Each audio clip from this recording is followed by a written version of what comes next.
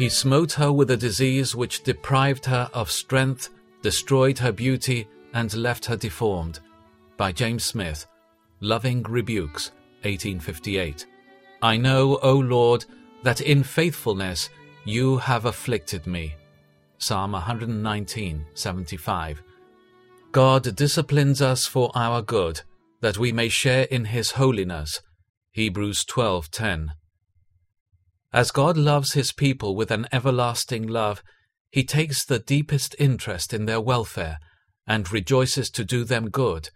But love can frown as well as smile, rebuke as well as commend, and God's rebukes are often very pointed and very sharp.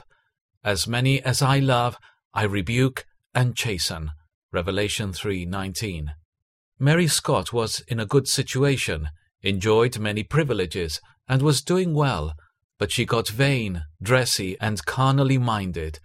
She thought too much of earthly things, and too little of heavenly things, and at length you could discern but little difference between her and the world. The Lord then laid his afflictive hand upon her. She fell sick, had to leave her pleasant situation, her little all was soon spent, and she is now poor and totally dependent on friends. But God has attended the painful dispensation with his blessing, so that she is now humble, spiritual, and heavenly minded. Worldly things have lost their charms, and spiritual things appear all important. She now deeply deplores her former worldly course. Her Bible is now her precious companion, and she finds sweet access to God at the throne of grace. She now looks forward to heaven, rejoicing that there shall be no more pain, nor sorrow, nor crying. She often blesses God for her affliction. This was a loving rebuke from her heavenly Father.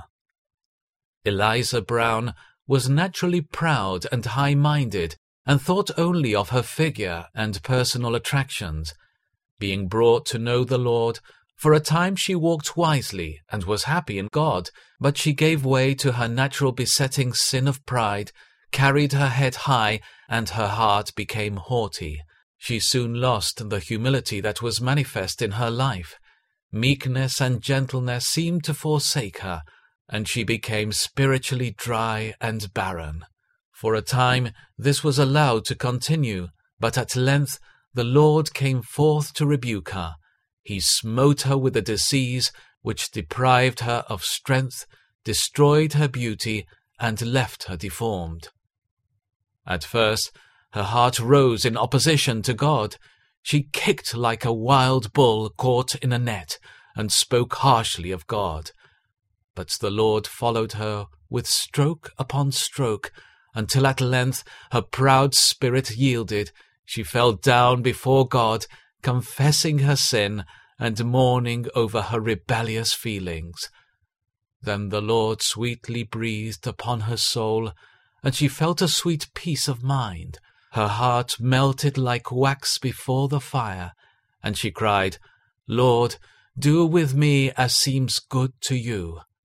Meekness, humility, submission, and acquiescence in the will of God now characterize her.